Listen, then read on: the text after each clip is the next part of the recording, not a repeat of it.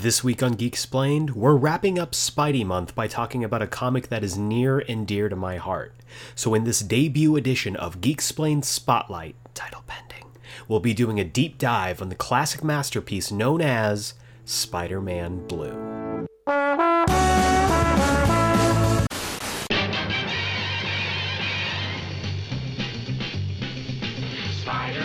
Spider-Man does whatever a spider can. Spins a web any size, catches thieves just like flies. Look out, here comes the Spider-Man. Is he strong? Listen, bud, he's got radioactive blood. Can he swing from a thread? Take a look overhead. Hey there goes the Spider-Man. In the chill of night, at the scene of a crime, like a streak of light, he arrives just in time. Spider-Man, Spider-Man, friendly neighborhood Spider-Man. Wealth and fame, he's ignored. Action is his reward to him. Life is a great big bang up. Wherever there's a hang up, you'll find the Spider-Man.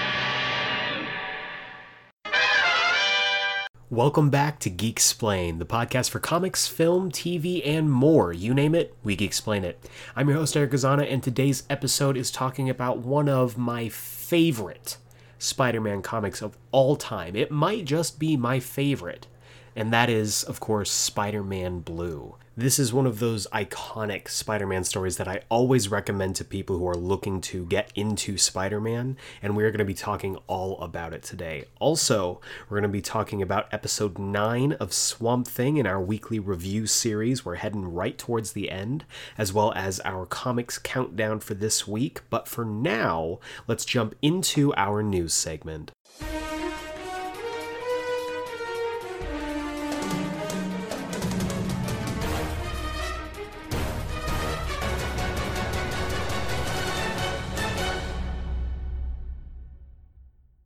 All right, ladies and gentlemen, boys and girls, we've got some news for you this week.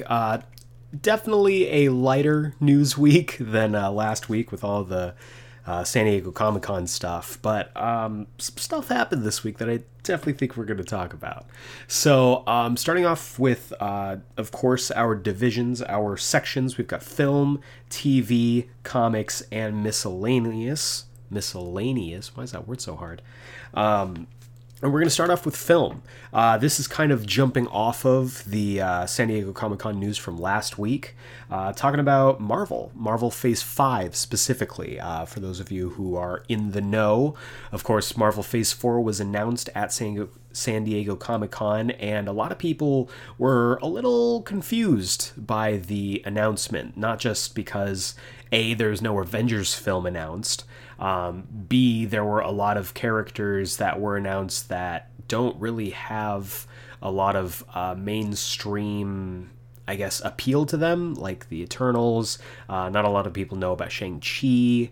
But the big thing is that a lot of people were looking for some of the more crowd-pleasing, attention-getting announcements. I mean, having Thor: Love and Thunder was really great. Mahershala Ali playing Blade was huge. But a lot of people were wondering about Guardians of the Galaxy Volume 3, especially ever since James Gunn was, of course, rehired to helm the project once again. James Gunn recently gave an interview talking about why Guardians wasn't part of Phase 4, why it wasn't on the announcement, where he said that he is fully committed to finishing up his Suicide Squad film that he's doing for DC, but a lot of people forgot about that. And he said that he's going to start work on Volume 3 once again once he is wrapped up with that film officially. I think this bodes well for Marvel, seeing as how there was a concern among a lot of people who are huge Marvel fans that since James Gunn was fired and they didn't really have somebody to helm Volume 3, and then James Gunn was brought on to do Suicide Squad for DC, that he was going to be jumping ship and would start to helm the DC films. But it seems like, at least for now, that's going to be kind of a one and done for him, and then he's going to go back to finish out his Guardians trilogy. We'll see if that ends up being the case, if he ends up kind of double dipping, but for now, he is focused focused solely on the Suicide Squad. Also, a lot of people were hoping that we were going to get some announcements from the Fox properties, the X-Men, the Fantastic Four, Galactus, Silver Surfer, any of those adjacent properties.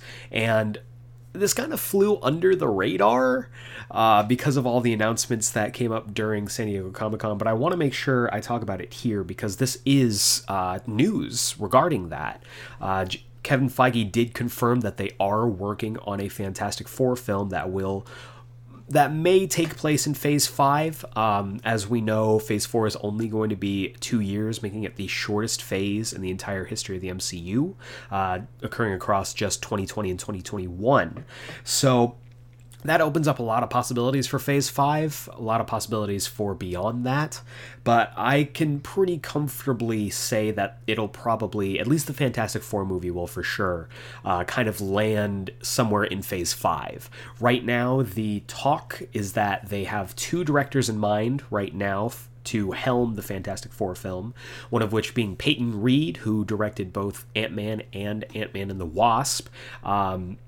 He has been pitching and campaigning for this for a very long time. He loves those characters, but he's got some stiff competition because rumor has it that his opponent, I guess, or his running mate against him in this race is going to be Brad Bird. If you don't know who Brad Bird is, you might know the property that he helped create and helmed both the original film and its sequel, that being The Incredibles, which in itself is a riff off of the Fantastic Four. So Brad Bird would be a perfect choice. He also directed one of, I think, the greatest Mission Impossible films. I'm a huge sucker for Mission Impossible films, and Brad Bird did a phenomenal job with that film. It's a toss-up between the two. I think just to get fresh blood, because we're seeing a lot of the similar directors coming back to helm sequels and whatnot.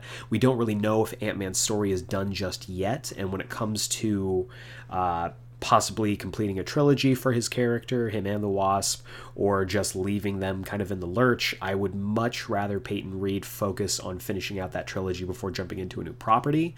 So I would go with Brad Bird. The Incredibles is one of the greatest comic book films of all time, even though it's not after a comic book property. It's a superhero flick that definitely deserves its place in the annals of superhero history. The sequel was very, very good. I will say that the initial film was better, but he is a solid filmmaker who knows what makes a superhero family dynamic tick. So that's who I would choose between those two. And then Kevin Feige was also very careful when talking about the X-Men. He said that they are exploring the avenues that they can take with the property of the mutants. He didn't specifically say X-Men at no point. He said that they are looking at the mutants specifically, and that they are going to be unlike anything that we've seen when it comes to that property on the big screen so far. So I'm excited. I also, I'll throw this in there. What the hell? During the San Diego Comic-Con whole MCU panel and everything like that, it was announced that Simu Liu was going to be playing Shang-Chi. This after he posted up on Twitter, I think it was like December of last year, basically calling out Marvel and Kevin Feige to talk about Shang-Chi. So after that, there was this just huge explosion, this push on Twitter for hashtag shoot your shot. So basically, like, if there was a job that you want, that you in any other situation would think, oh, there's not a chance of me getting this, there's no way that they would consider me, this kind of drive on Twitter was basically to say, hey, screw that, shoot your shot, reach out to the people for your dream job and let them know that you want it. So I did that. I bought into it. I did that. And what I did, and you can find this somewhere, I'm sure, on Twitter, I tweeted out to Marvel Studios and to Kevin Feige that I would like to talk to them about Wolverine. For those of you who don't know, I've been a big fan of the character since I was a very little kid. Logan, Weapon X, Wolverine has been a big part of my life ever since I was a very small child, and I would love the opportunity to be able to bring him to life in the MCU. I have this passion for this character. I fit the comic book proportions, I suppose, because I'm not the tallest guy. I'm 5'5", stocky, and I think I'd be able to bring something special to the character that we haven't seen just yet. And it also helps that I am a drastically different profile from Hugh Jackman, who is leading man stud quality. And I think for the MCU, for the Wolverine character, if you want to make him feel like a different character and not draw immediate comparisons to Hugh Jackman's Wolverine, you have to make him part of a team. Hugh Jackman played a great leading man Wolverine, but if you want the X-Men to stand out as a group dynamic, as a family, and not just Wolverine and his amazing friends, you need somebody who can, I don't know, play a good teammate. So yeah, so I pitched that out on Twitter. We'll see what happens. Who knows? But anyway, getting back on track, continuing on with our film news. Speaking of Marvel, reports are going out right now that Andy Serkis has met with Sony about the Venom sequel. Don't know in what capacity, whether he'd direct it, whether he'd be part of it. His mocap is legendary at this point. A lot of people are getting in the game now, but Andy Serkis really was the man who revolutionized it through his roles as Gollum, Smeagol, his roles as Caesar in the Planet of the Apes movies. He is a prolific actor when it comes to motion capture. So I think in this world where Venom is going to be a lot of motion capture, at least the first one was, and I'm sure the sequel will be just as much, if not more, he's a good guy to bring in any capacity.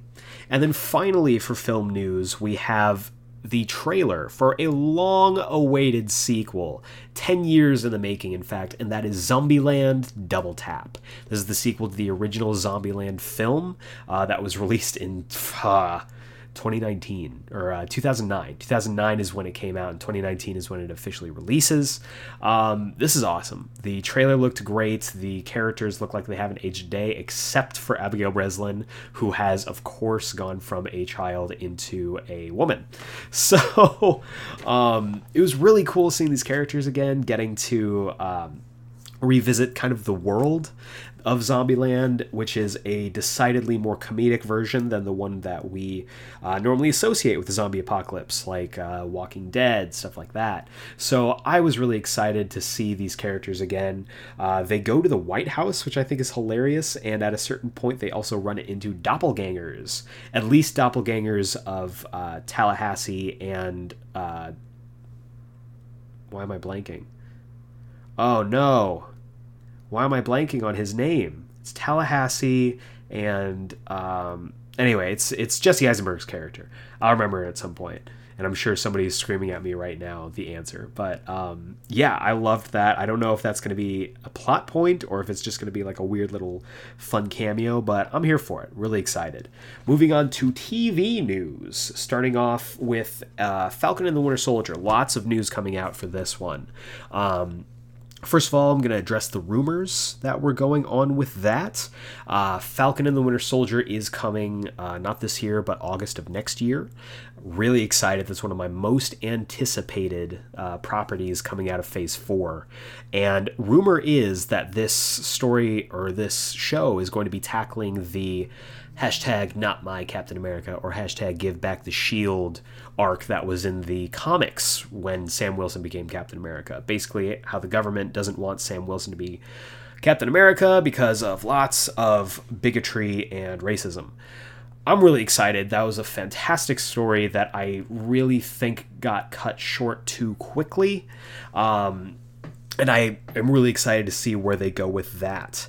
Also, there was a there was a bit of controversy when this was announced, really stemming out of the reveal in Endgame that Sam Wilson was going to be the next Captain America, and that was a lot of people really disappointed at the lack of Bucky Cap. And I understand that. Bucky Cap is one of my favorite arcs for the character, not just for Captain America, but also for Bucky Barnes as a whole. I really enjoyed that arc for him, and I was really, honestly, it was a toss-up for me on who I wanted to see become Cap after Steve hung up the shield. When it did end up being Sam, I was totally okay with that. And apparently Sebastian Stan is too, because in an interview recently, someone asked him, like, how do you feel? Do you feel that Bucky should have been picked as Captain America? And Sebastian Stan, who I think has a pretty good authority on that character and how they feel at this point, really basically said, like, it makes no sense. It makes no sense for him to be Cap because his whole arc ever since the Winter Soldier has been him trying to find a life outside of basically his past. So it's pretty much what I said during our review, which you can check out. It's a giant-sized episode. His whole arc in the films, in the comics it made sense, but his whole arc for the films has been him just trying to get away from the fight, get away from the war. His happiest moment post-Winter Soldier is him being a sheep farmer in Wakanda. So, like, them just handing him the shield and being like, all right, time to jump back into war now, makes no sense for the character. He wouldn't want it, and that's why it makes sense for Sam to be the one. So I really like that. I like that he addressed it and that he kind of addressed it to the people who seem really disappointed that he isn't going to be Cap. I'm sure they have lots of ideas for him as a character, where he could go. U.S. Agent could be one, the White Wolf, of course, Nomad. There's a lot of directions that character can go spinning out of this show. So also, quick note on TV news, Veronica Mars, the new season, the revival of the show, has debuted on Hulu. Really, really cool stuff. I wasn't a huge Veronica Mars fan when it was first airing, but I think this is really great. I've caught a couple episodes of the original show, and I'm a sucker for detective stories, so I think this is definitely something to check out. And then jumping over to comics news. First off, some sad news here. The announcement that Champions, Marvel's Teen Titans book, is getting canceled with number 10. Jim Zub, the writer, put out a statement on Twitter basically saying that with this new Champions run, he wanted to do something a little different, a little off the beaten path, and it didn't really connect with audiences. Sales were really low for this iteration of the Champions. I kind of jumped off after the initial run, just because the team changed, and I don't like change, especially when it comes to them having built up a certain group dynamic and a certain team, that when that run kind of ended and they all went their separate ways and developed a new team, I didn't want to go through building a team again. That's just personally me. But this book is unfortunately getting canceled at issue 10, which is out, I believe, pretty soon. But Jim Zub did say that Marvel has big plans for the Champions and all the teenage heroes that are in that team for next year, so definitely look forward to that.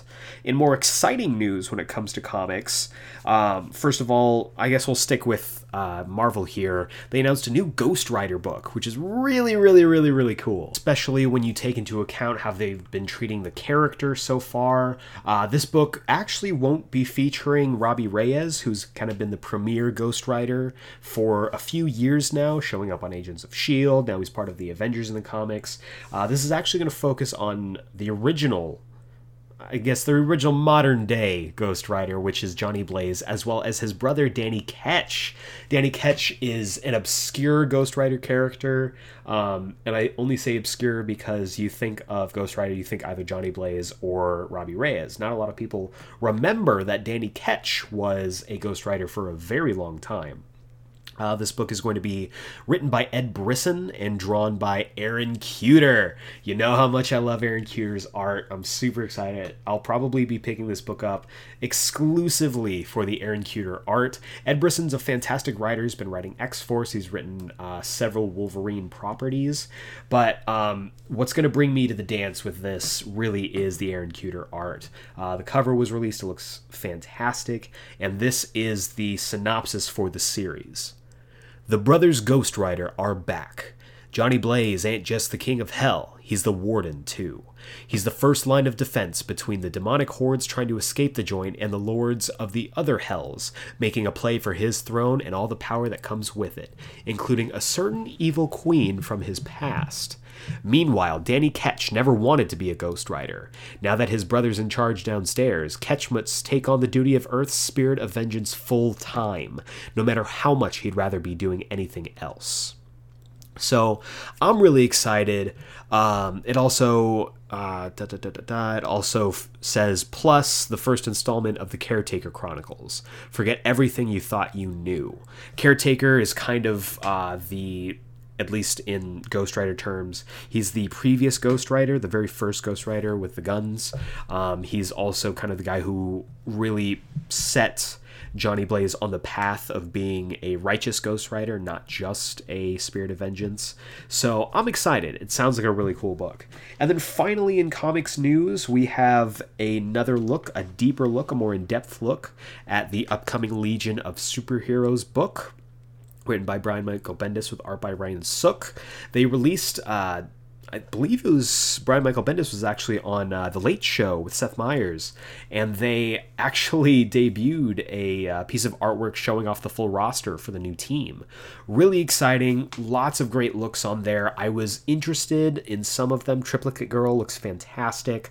I still really don't like Cosmic Lad's or Cosmic Boy's haircut. It just still looks weird. We saw a new look for Lightning Lad, which I thought was interesting. And then also, I want to say his name is Ron Vidar. In the comics, he was the last Green Lantern for the Legion of Superheroes in the 31st century before he was killed by Superboy Prime.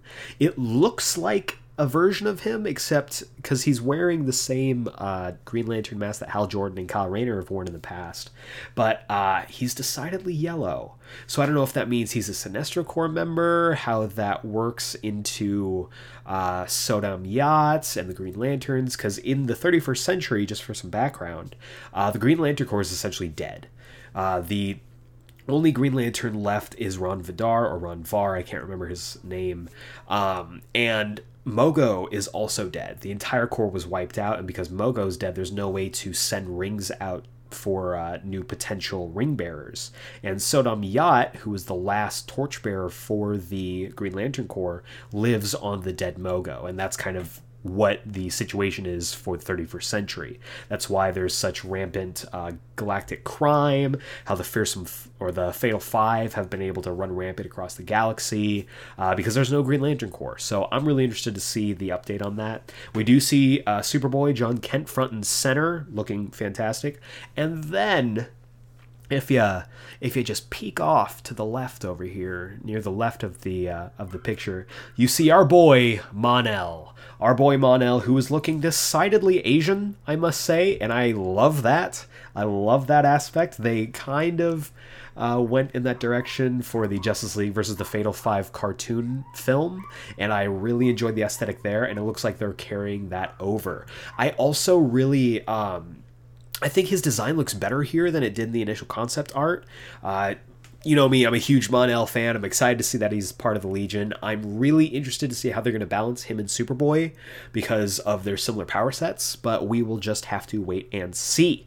So that is it for comics news. Moving into miscellaneous news, if you're a wrestling fan like I am, All Elite Wrestling debuted announced its debut episode on TNT. It's going to be on Wednesday, October 2nd, running basically against WWE's NXT brand. If you're not a pro wrestling fan, this probably all sounds like gibberish to you, and I'm sorry. But I'm really excited. Their shows have been really good. All Out is coming at the end of August, so looking forward to that and looking forward to seeing how that sets up for their first show.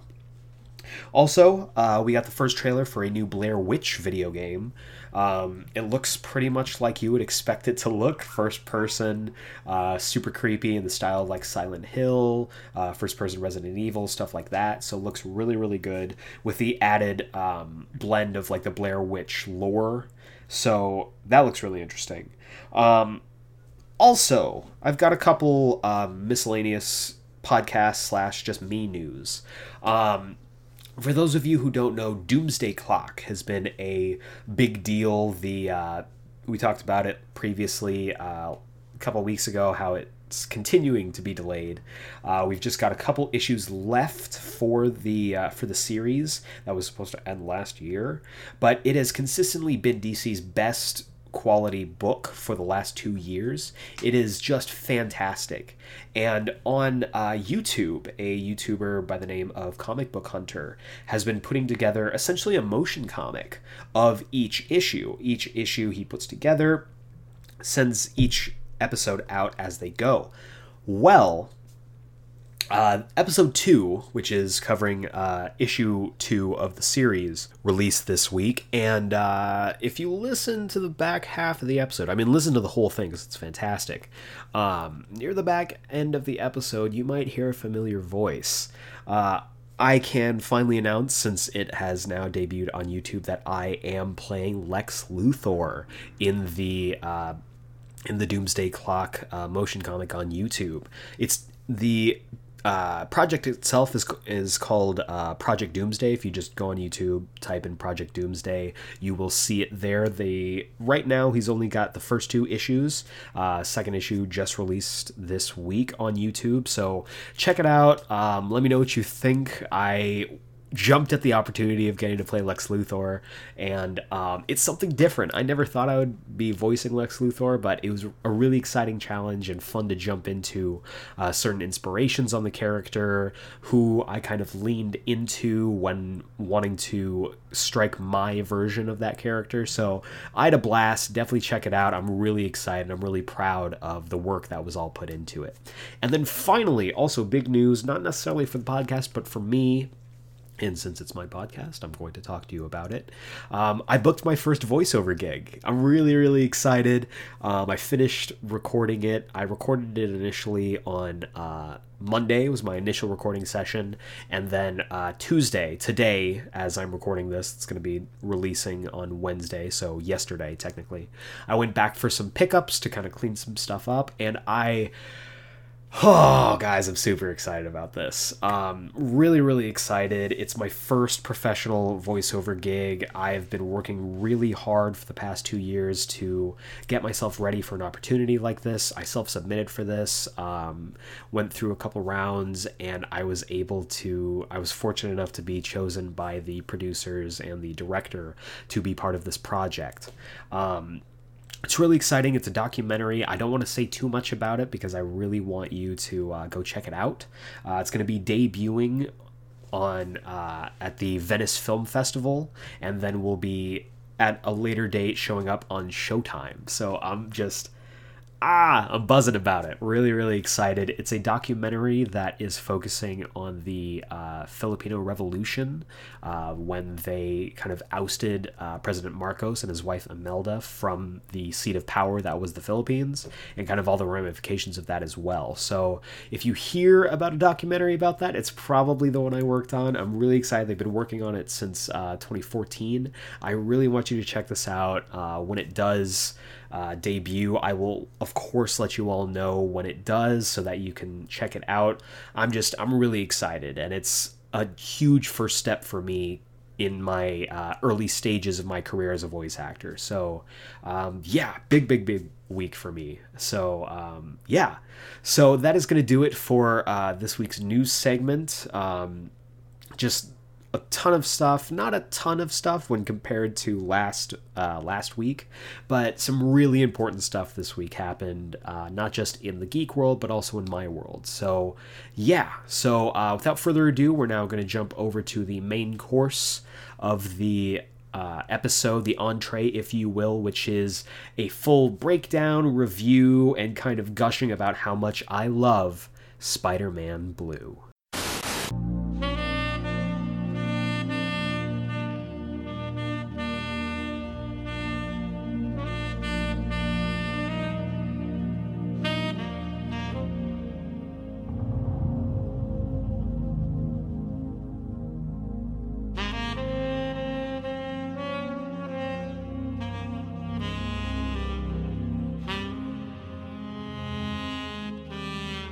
So one of the major reasons that I love reading comics, love the superhero genre in itself, is how much you connect with these characters. When you take out like all the flights and the tights and the battles and the bombastic storytelling, they really are character pieces. They can be done badly, absolutely, and some comics are really just all flash and no substance. But the big comics, the ones that stay the course, the ones that stand the test of time, are comics that look introspectively at the heroes that are the focus of the story. They're arcs, they are plots, they are narratives about what makes that character tick, and how being a superhero, how being constantly looking over your shoulder and trying to save the world while also balancing out the fact that you need to have your own life. Those are the ones that really grab me, and that's why I connect so much with characters that have stories like that. A lot of the long-standing characters that we are in love with as comic book fans today, Superman, Batman, Captain America, these are characters who have suffered tragedy and endure sadness in their everyday lives. But certain characters endure it on almost a daily experience. Certain characters have to deal with it on the regular, and one of those characters is, of course, Peter Parker, Spider-Man. Peter Parker's life has been fraught with tragedy and sadness, and a lot of times the moments that I connect so much with the character is when he's going through adversity like this. Different moments in his life where he's had to really struggle and really push through all of the negative stuff to fight on for another day is stuff that inspires me and has inspired me as a kid, why I was drawn to the character at an early age. And I think when you look back over his however many decades long career, his history as a character, there's one big event in his life that has ramifications all throughout his history and all throughout his crime-fighting career. There's one incident that changed his life and changed the course of his life after he became Spider-Man. Of course, Uncle Ben and the murder and the tragedy of that really set him on the path to being Spider-Man. But there was an incident that happened later on in his career as Spider-Man that really shaped how he treats everything in his life going forward after that, and that is, of course, the death of Gwen Stacy. And in no other comic is it better handled than in Spider-Man Blue. Written by Jeff Loeb and Tim Sale, they are a comics duo that I think is not talked about enough. They are the team that did such works as The Long Halloween, Superman for All Seasons, books that really elevated characters in DC and really made them timeless. In Marvel, the duo went over and they did a series of miniseries, different one-shots that were spread across, 5 or 6 issues, self-contained stories kind of reflecting on the careers of these characters and how, looking back at certain tragic figures in their lives, how certain tragic events in their lives shaped them and turned them into the heroes that they became. And unofficially, this is called the Marvel Color Series. This includes Daredevil Yellow. This includes Hulk Gray. This includes the long-awaited Captain America White. But out of those stories, out of this whole series, the one that has really always stood out to me is Spider-Man Blue. It's a fantastic book. It really is. If you haven't read this book, first of all, there are going to be spoilers, so if you haven't read the book and you want to read it, I implore you to read this book. Pause this now, check it out, come back, and let's discuss. But I really think that out of them, and as a huge Captain America fan who waited for years to get Captain America White, I still think that Spider-Man Blue is the best story on the Marvel side that Jeff Loeb and Tim Sale ever crafted. Spider-Man Blue really takes a look at a character who has suffered throughout his entire life, losing his parents at a very young age, losing Uncle Ben, the numerous tragedies that he's had to endure while being a superhero. But they really take a look at how Gwen Stacy's death affected him, and I absolutely love it. I have my notes here. I'm going to talk about it a little bit. I'm going to take these beat by beat, talking about certain characters, certain aesthetics, certain inspirations, why I love this series so much. So first of all, we have to talk about Peter Parker. Peter Parker is many things to many people. To some people, he is Tobey Maguire. To some people, he is Tom Holland. To some people, he is the pure embodiment of never giving up and always getting back up when you're knocked down. And this story, I think, really encompasses every single thing that is good about this character, which also includes how introspective he can get sometimes, how just how much tragedy and unfortunate events really shape him as a character. This story, to kind of set the scene, takes place on Valentine's Day. At least the modern day stuff does. So Spider-Man is going to the bridge, the fateful bridge that he had that climactic encounter with the Green Goblin, and where, of course, Gwen Stacy died. He always goes to the bridge every Valentine's Day and leaves a rose at the place where Gwen Stacy was tossed off the bridge in kind of a memorial for her. No one knows that he goes there. He makes it very clear through his narration that no one knows that he goes there. He just does it. It's something that he has to himself as a way to talk to, or as a way to honor the life of the person who really was his first love.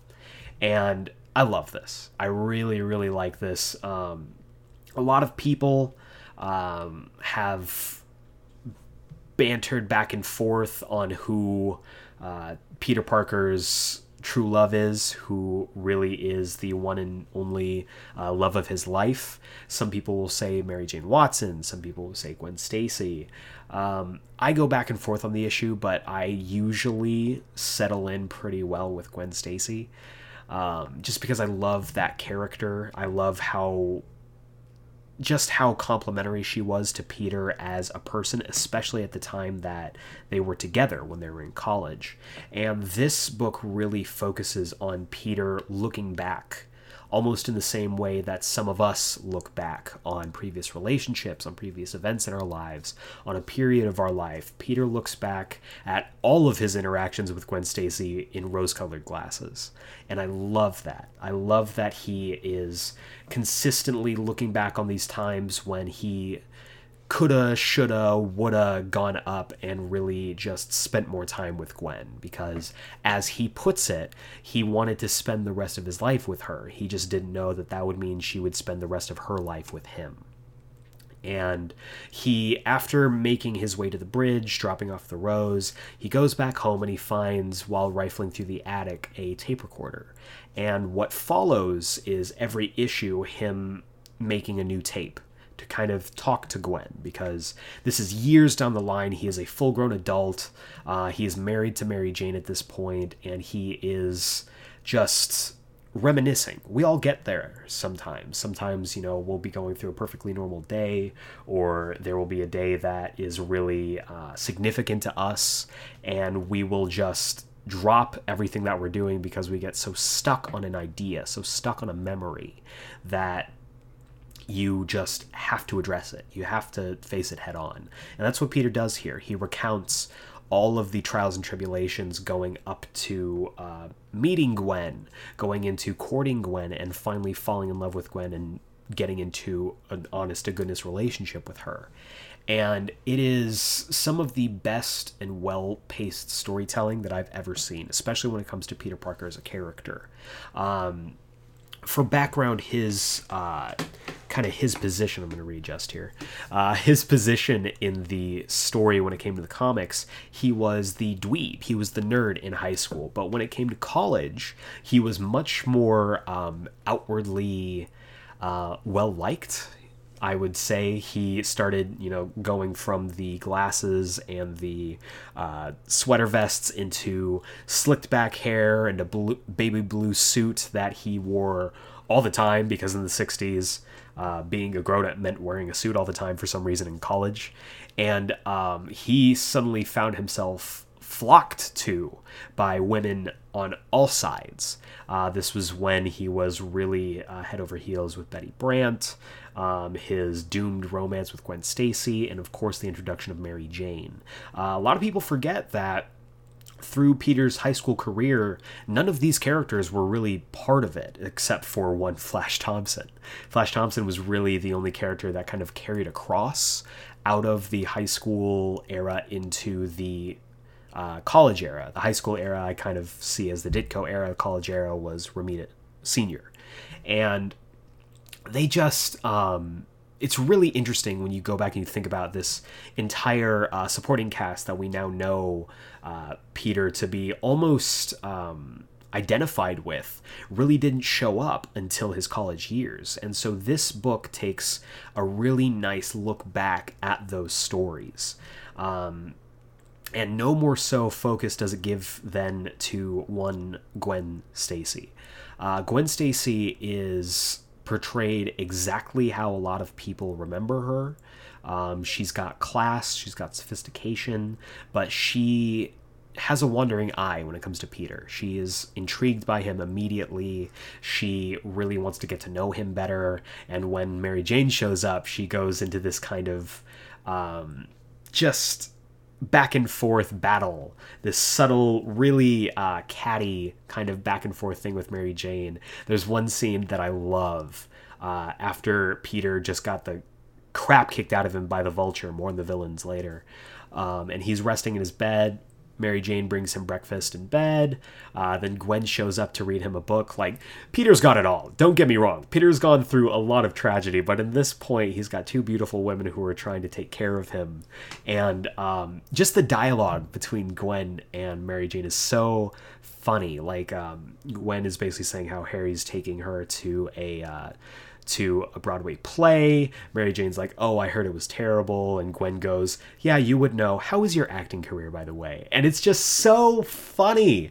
It's like so, oh, got her. Like, it's the back and forth between them is fantastic because Gwen and Mary Jane are also very, very different characters. Gwen is much more subdued, much more subtle, shy in a way, where MJ is all party all the time. She's very... I don't want to say promiscuous, but she's very confident in herself, and she knows what she wants, and she goes for it every time. And I love that they really do a great job of differentiating the characters, when at the time, it might not have been as clear cut. A lot of times in comics, especially when they have, I would say when we're looking at older comics or comics that are written by people or drawn by people who really don't have a lot of range, you lose track. Like one of the big deals with DC Silver Age and the Super Friends show is that all of the heroes are essentially the same character, just wearing different costumes. And I love that this book not only visually in the art differentiates Gwen and MJ, but also differentiates them by their writing and their personalities and their actions. Gwen is positioned as this just idealized perfection of her, which I know is not who the character was. But of course, once again, this is Peter's memory. This is Peter's flashbacks. So this is how he chooses to see her. He even says in numerous times across the story how this is just how he chooses to remember something. Because he is, of course, the unreliable narrator. And I love that, because when you look back on things, I'm a really introspective guy. Of course, you can judge that by me sitting alone in a room and speaking into a microphone for an hour every week.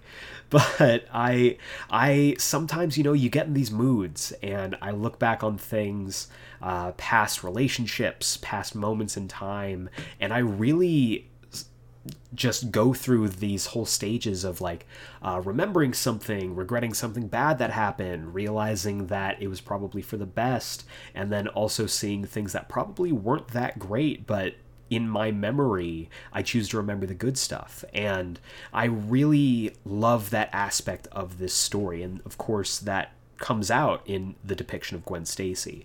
But as we mentioned earlier, Mary Jane is also a prominent force here.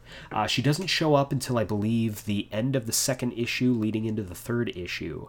And from there, she is just dialed up to 10 and a firecracker for the rest of the series. She goes where she wants, when she wants. At one point she says where Mary Jane goes, the party follows, and she immediately is interested in Peter and stops at nothing to let him know how interested she is, while at the same time letting him know that she is not going to wait up for him, that she doesn't wait for anybody, and that she's going to continue moving with or without him. And that's something that I think is really one of the defining characteristics of Mary Jane Watson, something that a lot of people, I think, kind of overlook.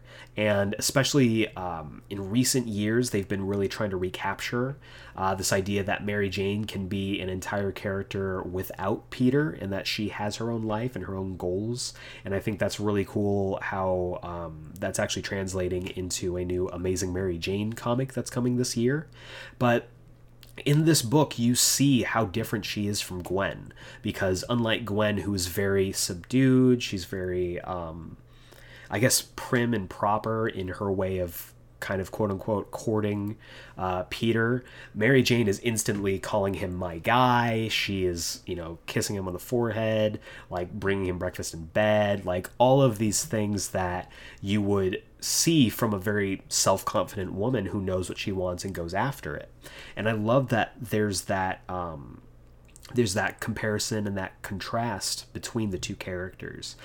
We do see her at the end of the story in modern day, years later, and you can see how much she's changed, not only in her wardrobe choice, but also in the way she talks, in the way that she addresses Peter, how she's not just like bam, bam, bam all over the place. She's also grown, and she's matured, and she's evolved in a sense as a character. Where in the flashbacks you would see she could get very catty and she could get very jealous and really clashed with Gwen on numerous occasions, not just in this story, but also in the original Lee and Romita Sr. run, clashed with Gwen over Peter. You see in this future, or in this present day, that she has matured, and that she tells Peter, even though she knows what he's doing, he's talking to his dead ex-girlfriend, who he doesn't seem in a way to have ever gotten over, and she basically tells him, tell her I said hello and that I miss her too. And you really get the sense that Gwen's whole impact on the lives of all of them really is felt even today as a character. And you also see that in our two kind of supporting characters, our Rosencrantz and Guildenstern, if you will, of Harry Osborn and Flash Thompson. Harry Osborn, I have never seen him more compelling as a character than in this story. He is drawn so radically different from everyone else. He seems like he's from a completely different story. Just the proportions, he almost has like a Pinocchio nose, and his awful haircut, which somehow has stood the test of time for some reason. Everyone else's looks have changed over the years, but not Harry. Harry and Norman always have the same stupid haircut. But that's neither here nor there. Harry Osborn has really is really compelling in the story, because you see how Initially, he's skeptical of Peter just as a person, but he really takes things to heart very quickly, and he wears his emotions on his sleeve. So when Peter comes to visit Norman in the hospital, he immediately is like, you don't owe me anything, like, we're not even friends, but you coming here really just means so much to me. And that culminates in him being like, hey, my dad's still, in the hospital and stuff. Like, he's got an apartment, a really nice, mind you, apartment in upstate New York that is just collecting dust. You should move in with me rent free, just to say thank you for caring. And you see certain aspects of Harry that I don't think are played up enough. The fact that he does come from privilege, the fact that he comes from growing up with Norman Osborn as a father, which could not be easy whatsoever. Someone having that kind of like expectations on you without really seeing the value in what you bring to the table. And I find that so compelling about the character, because you see not only how that affects his relationship with Norman and with Peter, but also how that reflects his relationship with other people. You see that in one issue, he's, going after Mary Jane and tells Pete, like, hey, if you're not interested in her, then I'm going to, shoot my shot, if you will. And then the next issue, when Mary Jane seems to be more focused on Peter, he's taking Gwen to a Broadway show. Like, he sees that his way of communicating is basically fast times and money. And even though that is the case with his character and how his love language is expressed, you see that he also has the best intentions. He has a really good heart at the end of it all, and he really wants to be as close to his friends as possible and make them all feel at home. Jumping over to Mr. Eugene Flash Thompson, he goes through an arc in this story as well. Flash Thompson is a character who I don't think gets enough credit for being part of Peter's supporting cast since the very beginning. And he recently, not last year, but I think the year before, it was Spider-Man 800, where he was killed by Norman Osborn as the Red Goblin. And at this point, he had a full life where he had, been the bully, grown into a better person, joined the army, lost both of his legs overseas, come back, bonded with the Venom symbiote to become Agent Venom, went out into space with the Guardians of the Galaxy, became Venom Space Knight, came back, had the Venom symbiote removed from him, got the anti-Venom symbiote, became Agent Anti-Venom, and then sacrificed his life to save Peter. So at this point, he has lived a full life being one of Peter's closest friends. But at this point, this is a Flash who's very much still under construction, if you will. He's a character who you see is starting to come to the realization that his best days are behind him. There's a moment where he's talking about, he's like, I was big man on campus in high school. I was the star quarterback, and now Peter Parker's getting all the girls. Like, I just don't understand it. And his inability to adapt and change with the times is really what affects his character and how he interacts with people, because he still sees Peter as puny Parker from high school, even though he's constantly hanging out with Peter along with Gwen and Mary Jane and Harry Osborn. And that quintet of friends really shapes all of them moving forward. Harry being stuck alone with his father wouldn't have gotten as far and had as much, I think, of a full college experience and a full life if he hadn't had those friends around him. And the same with Flash. You see how Flash really could have stayed that one-dimensional character, but his friendships with these people really changed him. And you see that in the way that he decides to join the army after being saved by Spider-Man in one of the later issues when he's tangling with the Vulture.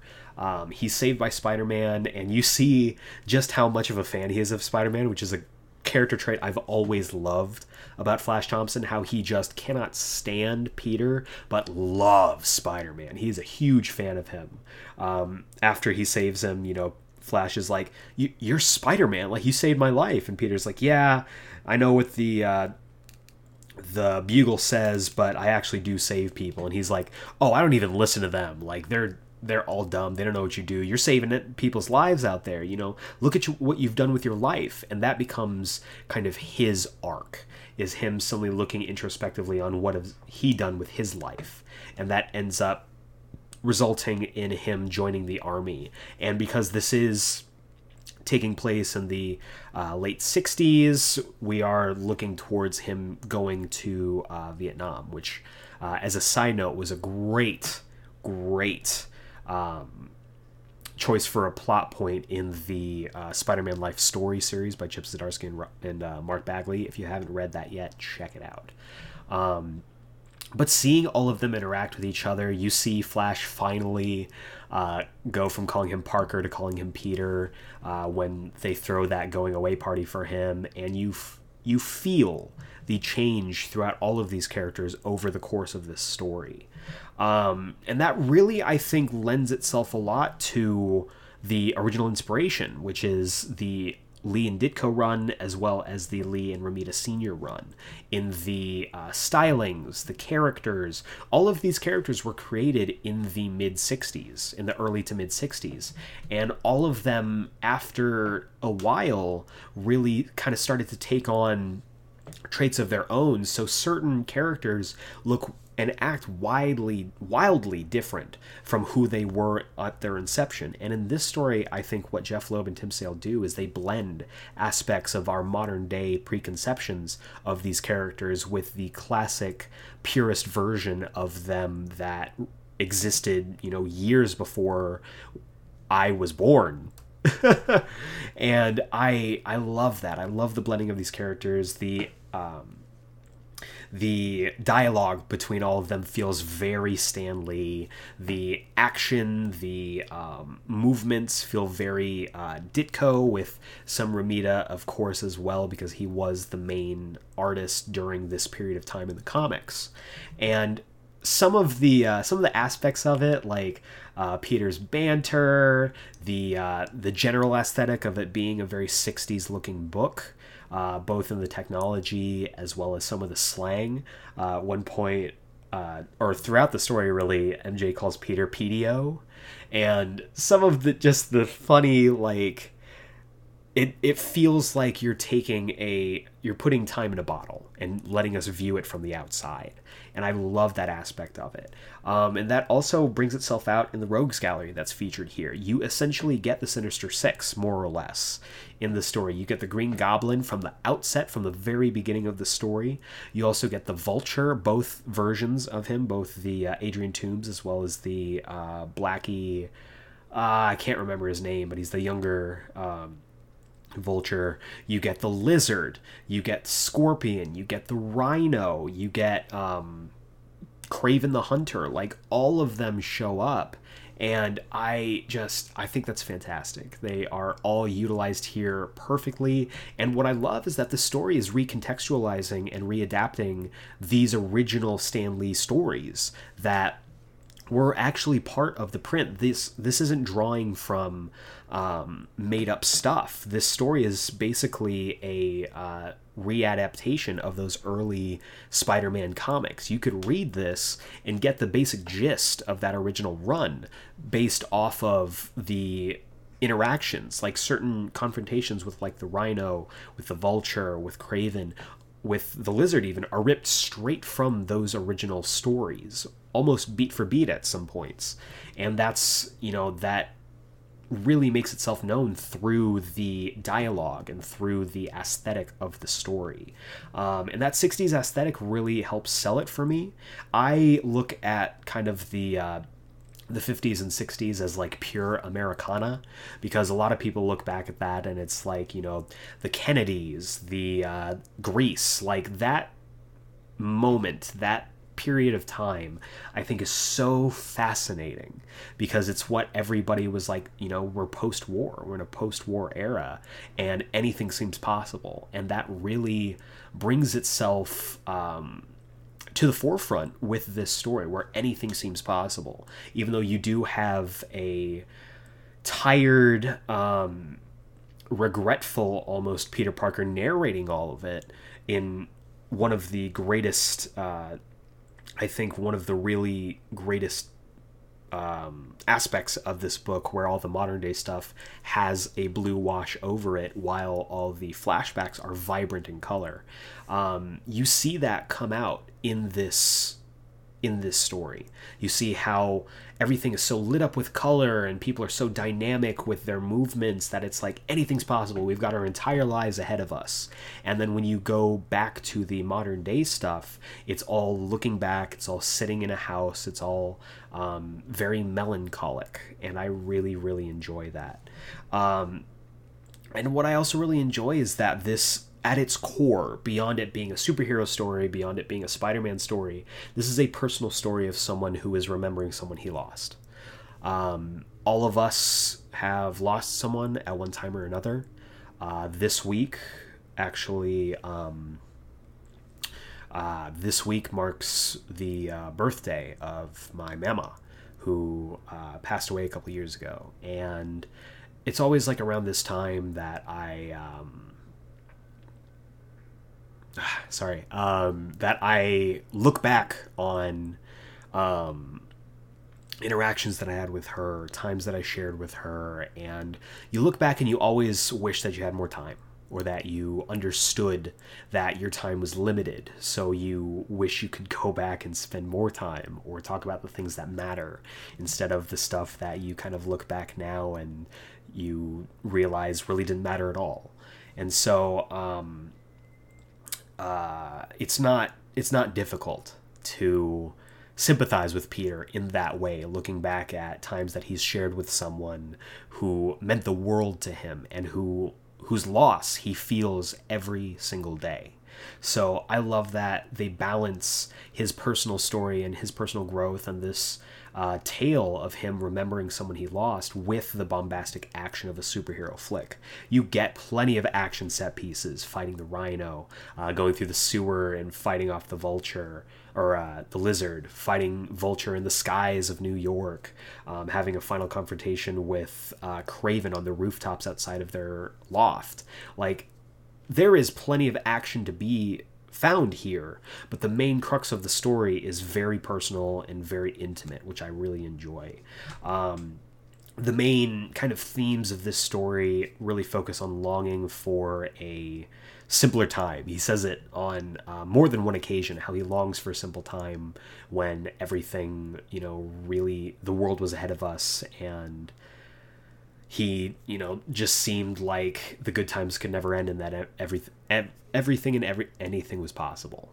And also the regret that he feels for not just, because it's easy to go into a story like this and be like, oh, Peter really regrets that he wasn't able to save Gwen. And yes, that is absolutely part of the story. But anyone who's lost somebody knows that it's not the loss, the actual event of the loss of that person. It's all of the time that you could have and should have spent with that person before that happened. And so it's heavy. It's a heavy subject matter, especially if you kind of equate it to your own life like I do. Anytime that I really get keyed in on a story, it's when I find aspects of the character or the narrative that resonate with my background or my experiences. And I think that's true for a lot of people. And when you read this book, you really connect to Peter Parker as a person, as someone who is filled with regret, who really wants to figure out a way to look back on these times without feeling like he failed. And what I love is the end of this story. The end of the story, and we're going to wrap this up, because I could talk about the story for hours and hours and hours, but I don't want to keep you for too long. What I love about the story is near the end, he talks about how much Gwen's death impacted them. It impacted Harry because he really took stock of his life past the material. It really hit Flash because he was suddenly losing people outside of the battlefield. It hit Mary Jane because she realized that we don't live forever and that the time that we have is precious, and that kind of reshaped her, not just her worldview, but how she interacted with Peter and with everyone in her life. And it hit Peter because it made him realize that even when everything is going right, bad things can still happen. And that when bad things do happen, you have the power and the responsibility to move past it. So, the end of the story, he's talking about how much her death affected everyone and how much he misses her and how much he really longs for a time that all of them were together. Not just with Gwen. He never, in this like ending point, tells her, I wish it was just me and you again. He longs for a time that they were all together. Because whether Flash likes to admit it or not, all 5 of them were close friends. And they learned and they lived and they grew together until they were all, of course, drifted apart for whatever reason. But once again, Mary Jane kind of walks up to the attic and Peter is just mortified because he's like, how long were you there? I'm sorry. This is just a really hard time for me. And MJ is so understanding when, back in, the flashback time, young MJ would have been like, you need to put focus on me, Tiger, and all that stuff. She's very, she understands because she knows she was friends with Gwen too. And she understands that her loss, the loss of Gwen Stacy hit all of them.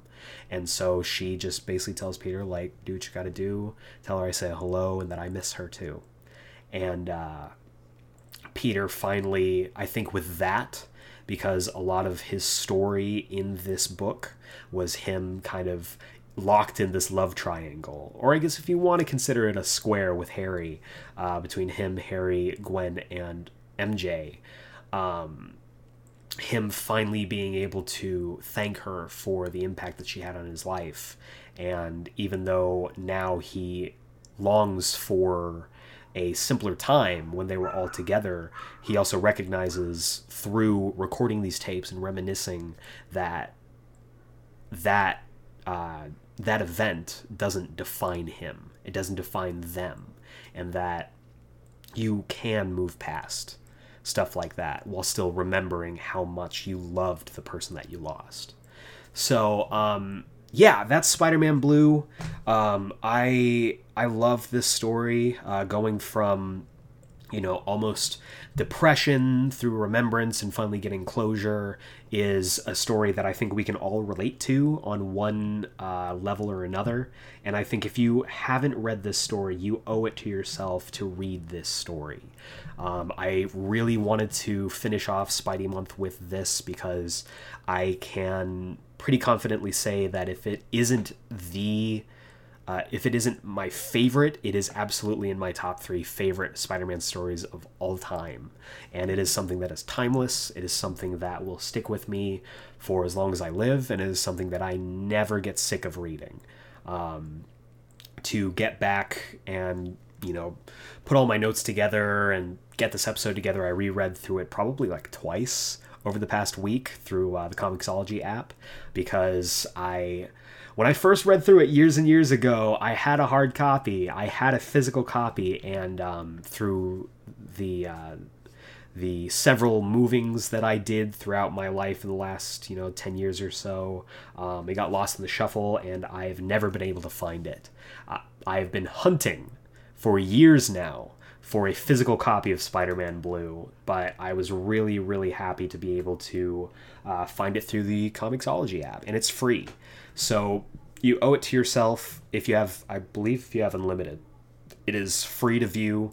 I just, downloaded the app on my tablet and read through it. It is an excellent story. It is one of the best Peter Parker stories, and it is a real honest-to-God tragic love story, and that is something that stands the test of time no matter what genre it's in. And because of that, you can ask me, 10 years ago, you can ask me 10 years in the future, you can ask me 20 years in the future what Spider-Man story will hit me the hardest and what Spider-Man story that I connect to the most. And no matter how much time passes, I don't think there is ever going to be a Spider-Man story that I love more than Spider-Man Blue.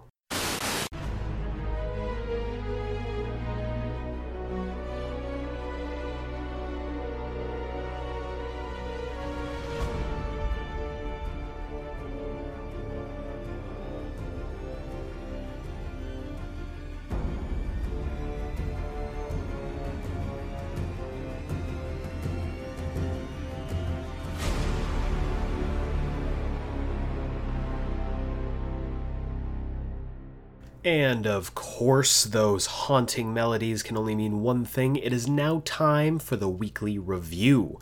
This is the segment of our podcast where I review something weekly. And right now we are in the twilight of the saga of the Swamp Thing. This is the live-action Swamp Thing show on the DC Universe streaming service and app. And this week we are going to be taking a look at episode 9 entitled The Anatomy Lesson. Quick little Easter egg, I guess. This title, The Anatomy Lesson, was the title of the very first Swamp Thing story. So I think it's pretty cool. It's pretty cool that I always pop for like little things like that, where they use the titles of classic stories or characters for episodes or the titles of films. That's always something that I get really excited about for no reason, but I wanted to share that with you. So, this episode was really interesting. This episode actually continued the forward momentum of last week's episode and really just kicked it into high gear. So I'm really excited to talk about this. The episode mainly focused on the kind of back and forth between Swamp Thing and Jason Woodrue. We finally got that confrontation after the last episode cliffhanger where Swamp Thing was captured by Avery, Woodrue, and those soldiers. And we find out that this episode really is just about Woodrue essentially dissecting Swamp Thing, pulling out different pieces of him, just the interactions between the two of them. Woodrue goes full on mad scientist here, which I was kind of worried about as the season went on, because I really liked the plot device of his wife and him going to these lengths and being this kind of crazy person to solve her illness and try to fix her dementia. So I really was hoping that we were going to get more of that, and I was really worried at the start because I was like, oh, this is going to be an episode just about him just going all wacko on Swamp Thing. But luckily, his wife did play a very heavy role in this episode, and I really enjoyed that. We also finally followed up with our boy, Dan Cassidy, the Blue Devil, as well as the Phantom Stranger. Cassidy is waking up from his coma. The Stranger appears to him and basically tells him, like, hey, the whole reason that I brought you here is now. And he shows him this vision of both Liz and Abby infiltrating some kind of base and then basically just being gunned down by armed guards. And Cassidy's like, why would you show me that? And the Stranger's basically like, because this is what you were here to prevent. This is a possible future, and the only person who can change this is you. So I was really into the idea of that. I'm really excited to get to hear if they end up like explaining like this is the reason this whole time Cassidy has been suffering in Murray, unable to leave, just so he could intervene in this one interaction, or if there's a bigger role that he has to play. Speaking of bigger roles, we finally got what I thought initially that they were going to sidestep, which is the revelation that Swamp Thing is not, in fact, Alec Holland. Swamp Thing, just like the comics, is just a plant-based being that took on the memories and identity of Alec Holland. While dissecting him, Woodrue basically tells him, like, there's no way that a human could just like morph into you. There's no biological components that transfer over. You are your own being, and you're not Alec Holland. And so that was really, really cool. I didn't think they were going to do that after the first episode, because they really sold the idea that Alec Holland was being transformed into Swamp Thing. But yeah, I like that a lot. We also followed up on the Maria and Avery subplot, which I think has been fine the last couple episodes. It's really kind of taken a back seat to Avery's machinations with Swamp Thing and all of the Conclave stuff kind of coming to the forefront. I think their story is probably the worst off because of the episode count. getting cut down from 13 episodes to 10. I think a lot of their stuff had to be kind of accelerated because I can't even remember. We haven't seen her in a while, but the little girl that was staying with them now ever since Maria decided to adopt her, Susie. So we didn't get a follow-up on her. Theoretically, Susie's still living in their house, and we haven't seen her in a while. And Maria's whole thing on her being like, oh, I gotta, kill Avery and take over this business, kind of felt disjointed from her intentions for the rest of the season, with Susie being introduced and all that stuff. So I think that's probably one of the things that got cut when they tried to truncate the time to get everything, that the main beats that they wanted to get in here. But in this episode, they moved her story forward by having Avery basically lock her up in a psychiatric ward. So we probably won't get a follow-up on that, which is sad because that's really interesting, with her also having dealt with being haunted and hallucinating her daughter Shauna. So I'm not sure exactly what's going to happen there. But the big story of this episode is Blue Motherfrickin' Devil. Blue Devil finally makes his appearance. Dan Cassidy finally turns into the Blue Devil, and he shows up to the facility that they're keeping Swamp Thing, that Liz and Abby have infiltrated. And he just wrecks shop. He just is ripping guys in half left and right, burning them. Like, he is Blue Devil at his most destructive here. And he does end up kind of running off into the night, so I don't know if they're going to follow up with him next episode, or if not, I guess we'll have to wait and see. Meanwhile, Abby and Liz, after being saved by Blue Devil, go and rescue Swamp Thing, who is just completely distraught. I love the idea that Swamp Thing is really like, this whole revelation that he isn't Alec Holland really messes him up, because that was one of the best stories in the comics, was that revelation, that realization that he is not who he thinks he is. So I really enjoyed that, and I really loved how they handled it here. Meanwhile, speaking of Woodrue, he escapes after Blue Devil starts tearing through the compound, but he returns home with this idea that he's going to be able to cure his wife's disease. And he shows up, and unfortunately it seems like the dementia or the Alzheimer's or whatever disease that she has taken a serious turn, because she ends up overdosing on her medication, because I guess she just kept forgetting that she'd already taken it, or forgot what day it was. And the last that we see of them in this episode is Woodrue just clutching his wife in his arms as she's like visibly shaking from an overdose. So we're definitely going to get a follow-up on that, I hope. Next episode, a lot of stuff is coming together. And then the whole episode wraps up with Abby following Swamp Thing back to the swamp. And Swampy goes underneath the water and comes back up with the corpse of Alex Holland, the skeleton. Time has obviously passed, so his body has just decomposed and everything, but it's very clearly Alec Holland. And that's where the episode wraps up. I was very surprised by this. I was just shocked, to be honest with you.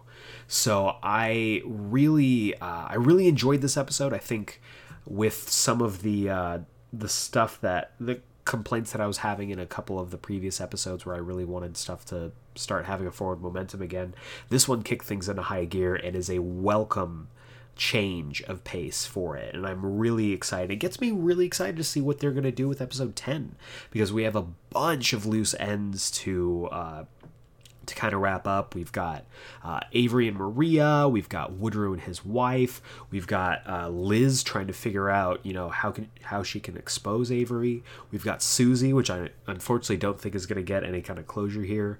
One of the mini arcs in this episode was Matt just kind of spiraling, and the last we see of him, he gets in a really bad car accident, so we don't know what's going on there. So that's 5. We need to see what's going on with the Conclave and the CDC and Mr. Ellery, so that's 6. And now Swamp Thing has to wrestle with the fact that he's not actually Alec Holland. So that is 7 plot threads that they have to somehow wrap up next episode. So I'm excited to see if they stick the landing. Really looking forward to it. And there's just 1 episode left. So I will definitely be tuning in this Friday for the final episode of Swamp Thing. But before we jump into our next segment, speaking of the last episode of Swamp Thing, we have to get a new focus for the next segments going forward for the weekly review. So, I've been thinking long and hard about it, going back and forth on what I want to review following the end of Swamp Thing. And while there's certain shows that I really want to check out, and I'm definitely going to be watching, I've been catching up on a lot of TV. I think this is the plan that I'm going to go with. This is the tentative plan. So once Swamp Thing wraps up, and we'll be doing our final edition of Swamp Thing next week, we're going to be diving headfirst into The Boys. This is a Amazon Prime show, basically kind of focusing on the dark side of having superheroes in modern society. So I'm really excited. That's going to be our next feature for the weekly review. And following that, I wanted something that was a little bit shorter, because following that, we're going to be jumping headfirst into the final season of Arrow. Arrow is, of course, ending with season 8 this year, and it is just 8 episodes. So I'm really excited. So that's going to be our big kind of plan. And then following that, because I think, I might be wrong, but I'm pretty sure the end of Arrow leads directly into Crisis on Infinite Earths, and that is pretty much going to wrap us up for the year. So we've kind of got a trajectory. Why is that word so hard? A trajectory now. Finishing up Swamp Thing, going into The Boys. Super excited. I haven't read the comic in God knows how long, but the show has been getting rave reviews, so we'll be kicking that off. And then following that will be the final season of Arrow. I have to do it for the final season of Arrow that kicked off the entire CWDC universe. So yeah, and then we'll see how it crumbles and ends with Crisis on Infinite Earths, and that'll, I think, take us through the rest of the year. So now that we have a game plan, now that we have a battle strategy going in for the rest of the year when it comes to the weekly review, let me know what you've been thinking of Swamp Thing. Let me know if you've been checking it out, if you haven't been, if you're excited for any of the DC Universe shows coming up, if you're excited for the stuff that we're going to be talking about. Have you read The Boys? Have you been tuning in each season of Arrow? Are you excited to see what they do for their final season? And are you excited for Crisis on Infinite Earths? Because that's a huge thing, and we will definitely be covering it later on this year for the podcast for sure. So let me know all of that. Of course, let us know through the any of the social media stuff, Instagram, Twitter, or through email. And yeah, so tune in, of course, next week for the final episode of Swamp Thing. And for now, let's jump over to this week's Comics Countdown. Ooh, welcome back to this week's Comics Countdown. This is the segment of our show where I tell you about the comics that I think you should be picking up this week. Whether it's at your local comic book shop, on Comixology, or however you get your comics, these are the ones I think you should take a look at. We'll be talking about each book's title, the creative team behind each book, as well as a brief synopsis of each book as well. And of course, each synopsis will be accompanied by my synopsis voices. If you have a synopsis voice you would like to request, feel free to do so on either of our social media, as well as through email. Before we get into the books, though, I've been thinking about adding something to this segment of our podcast. So because there are sometimes there are comics that I recommend checking out for this segment of the show, and then I pick up the books, and then I want to talk about the books. I want to talk about the books every single time that I read them, but by the time that I finish reading them, the episode's already posted. I gotta wait until next week, and by next week, I gotta talk about more comics. So, before I jump into this week's picks, this week's comics that I think you should definitely be picking up, I'm going to add a little bit of a a little bit of a look back into the previous week. So I'm going to do Eric's pick of the week, and that is going to be positioned right before we go into this week's comics, so I can just talk about the comic, one comic each week that I really dug. And last week, for our very first Eric's pick of the week for last week, I gotta work on the title. We'll get there. But I chose House of X #1, written by Jonathan Hickman. I just, man, so good. So freaking good. This book, guys, this book was so weird and so different from what I was expecting. I don't know what I was expecting. Jonathan Hickman seems to write differently depending on the property that he's working on. So I was not sure exactly what the book was going to be, but it was not anything like what the book ended up being. And I mean that in the best way, because this book was so intriguing in its in the handling of its characters, in its narrative, how it showed off certain things and held on to certain things. Real quick, I also want to talk about the art. Pepe Larraz. Can't give Jonathan Hickman props without giving the artist Pepe Larraz props as well. I'm not super familiar with his art, but I super dug it in this issue. Really, really enjoyed it. There's this underlying like cult mentality going into it. I really, really liked it. I'm always a fan of like fictional cult stories, how that affects characters. One of my guilty pleasures is The Following with Kevin Bacon. Super underrated show, really, really good. I haven't watched the last season, but I really need to spend some time and get back into it.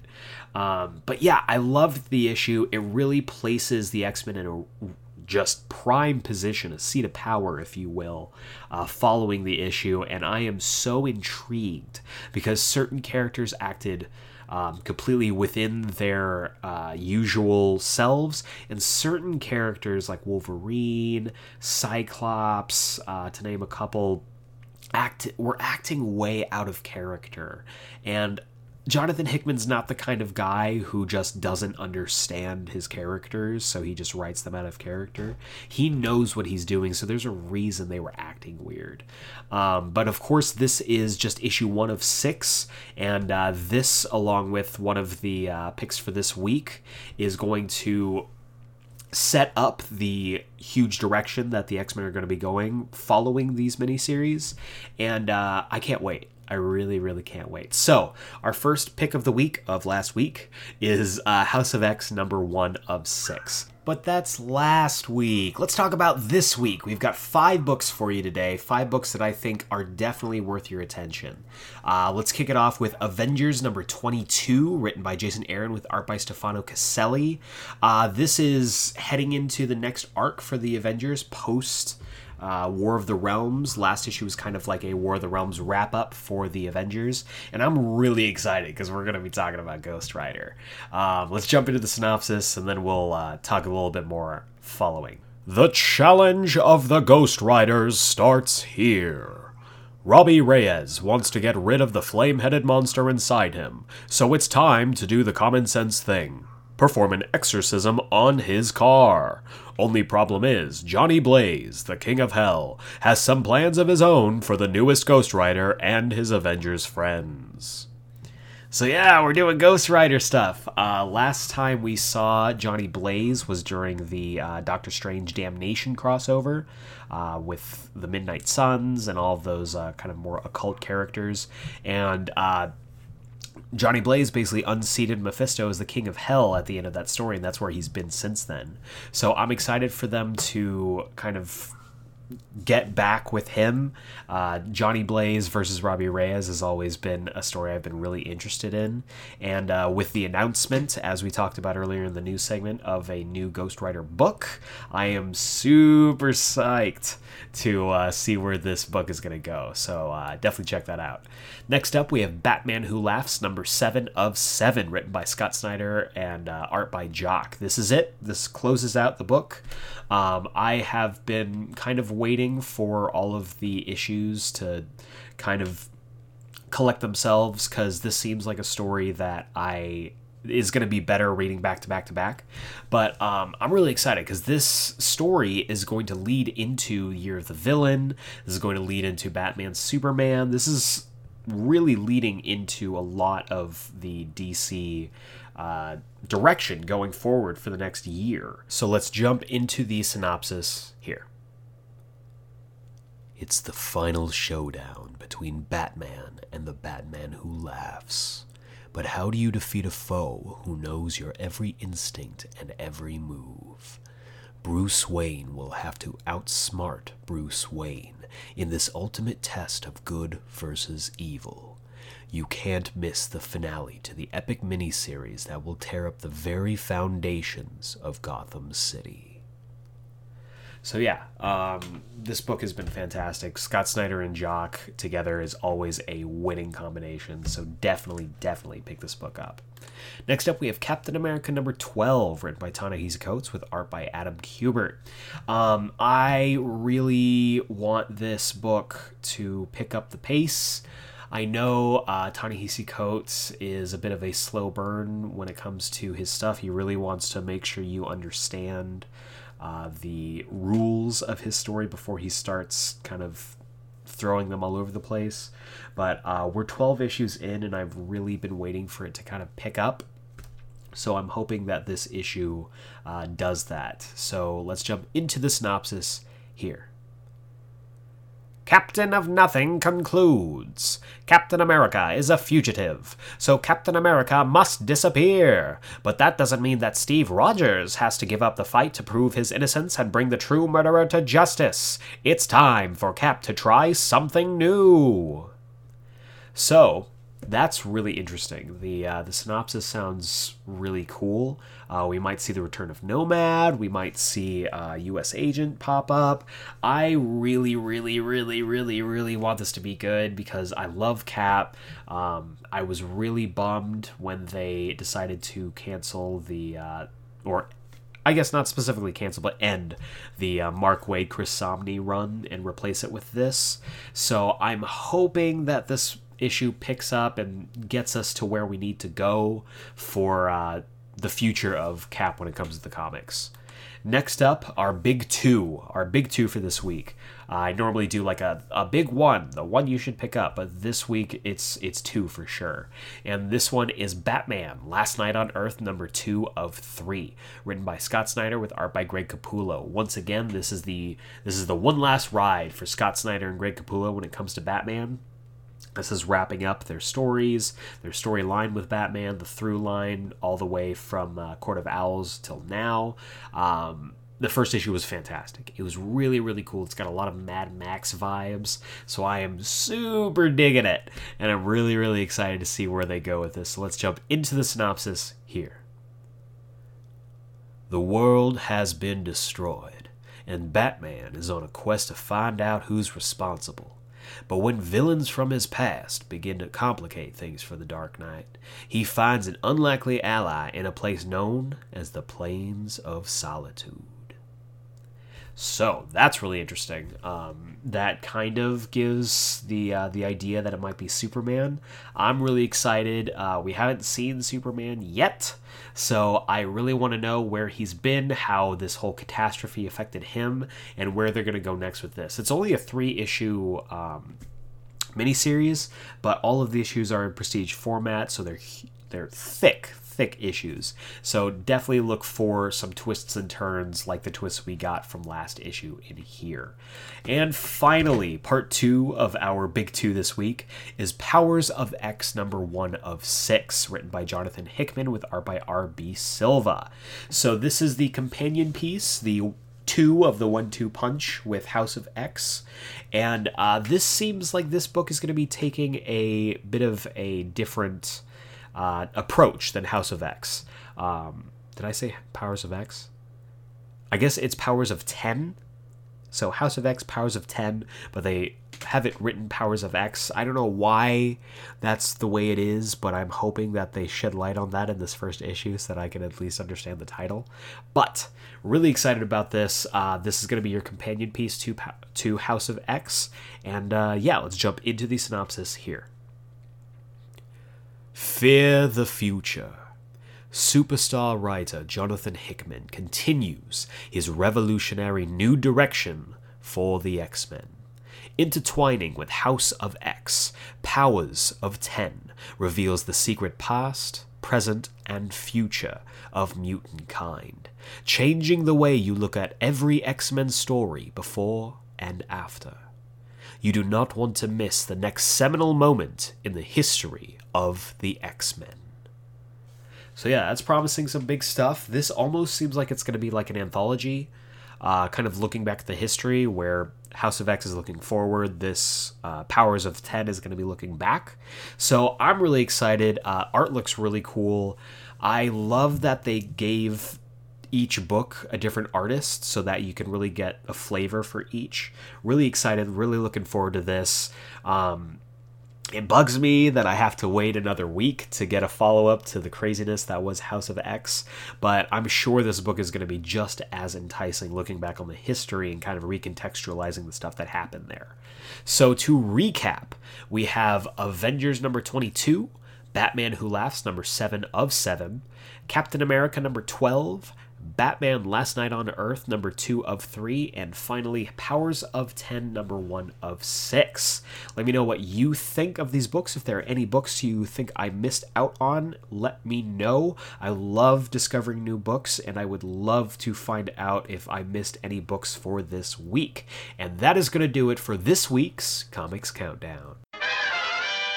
And that is it for this week's episode. Would love to know what you guys think of everything that we talked about this week. I'm looking into doing kind of a like a mailbag segment going forward following the Comics Countdown. So if you have questions for me, whether it's, asking about different stuff when it comes to comics, if you have questions on stuff that you'd like to get answers to, feel free to reach out to me through our Instagram or through our Twitter at GeekSplainedPod, that's at GeekSplainedPod, or through email, because I'm an old man and I still read emails, to geeksplained@gmail.com. We recently reached over 5,000 listens to the podcast, and I am blown away. Thank you so much. You folks have been super, super great. I would love it if you could also give us a review, rate us on iTunes. Really helps us out, gets us out there, and allows us to grow our audience. So there's my plug. I'm going to get it out of the way, but it really does help us out. It really does help get us on the board, and allows us to get into the ears of more listeners just like you. So I would love to know what everyone thought of Spider-Man Blue, what everyone's been thinking about Swamp Thing, the stuff that's upcoming. Are you excited about the stuff that's upcoming for the weekly review? I know I am. I'm really, really looking forward to it. I'm really excited about my voice acting news as well. It's been a big week. It's been a really, really big week. And I really want to thank you for going through Spidey Month with me.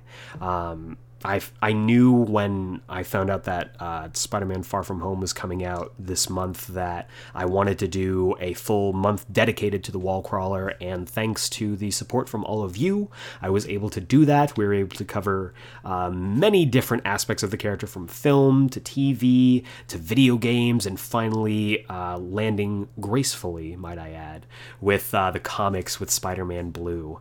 I would love to know what your favorite Spider-Man comic is. Of course, I love finding out new comics. I will not say that I know every Spider-Man comic that's ever been, so I love discovering new comics. Would love to have that conversation with you. If you haven't read Spider-Man Blue yet, check it out. It is worth a listen, or a read, I guess, for sure. And yeah, so next week, it is August. We are heading into the next month. Lots of good stuff in the pipeline. I've also got a couple guests that I'm really excited about getting on the podcast here, and I hope you will be too. Lots of stuff that we haven't done before in this podcast as well. So I'm looking forward to it. Let me know what you thought of the first ever Geeksplained Spotlight. Name pending, as always. And let me know if there are other books that you think I should check out. I'm thinking of doing this, once a month, having one episode a month that is just focused spotlighting a graphic novel or a one-shot or a story that is near and dear to my heart. So I'm looking forward to doing that. I'm looking forward to doing lots of stuff in the back half of 2019. So once again, tune in next week for more content from us. Same geek time, same geek channel. But for now, for Geeksplained, this is Eric Azana. Thank you very much for listening, and we will see you next time.